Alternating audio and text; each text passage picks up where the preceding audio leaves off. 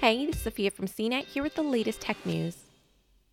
Apple, Google, Microsoft, and other big tech companies have stepped up their comments on the need for racial justice amid the Black Lives Matter protests that have gripped the U.S. for the past 2 weeks.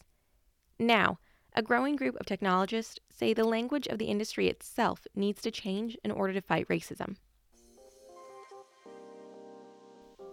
The terms master and slave are used to describe the relationships between two computer hard drives or between two camera flashes, and have come under scrutiny because of their association with America's history of slavery.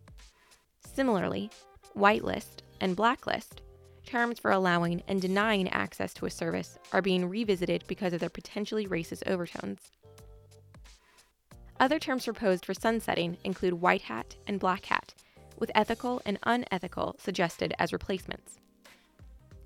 No one thinks changing the language of technology will bring racial equality to the United States, which is still convulsing from protests prompted by the death of George Floyd, the unarmed black man who was killed 2 weeks ago when a police officer pinned a knee to the back of his neck for nearly 9 minutes.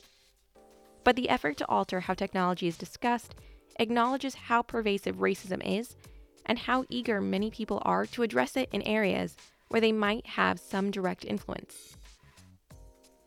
The use of master and slave goes back decades.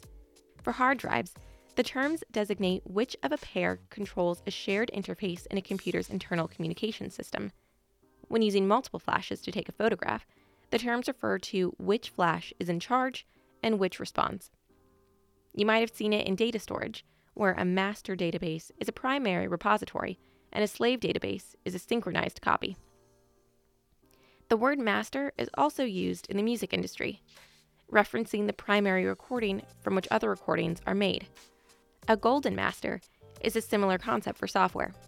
When multiple locomotives are pulling a long train, the one in charge is called a master, with a supporting engine controls slaved to it. Cars' clutches have master and slave cylinders. Linguists have questioned whether changing language actually alters the underlying concepts.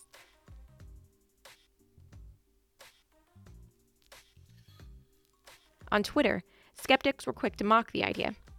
One commenter said it missed the point and encouraged people to vote rather than playing with words.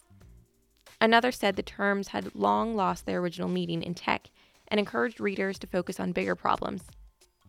Still, the call to change the language of technology has historical precedents.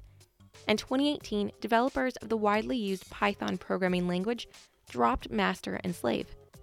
4 years earlier, the team behind Drupal, an online publishing software, replaced the terms with primary and replica, though the change provoked objections from some commenters.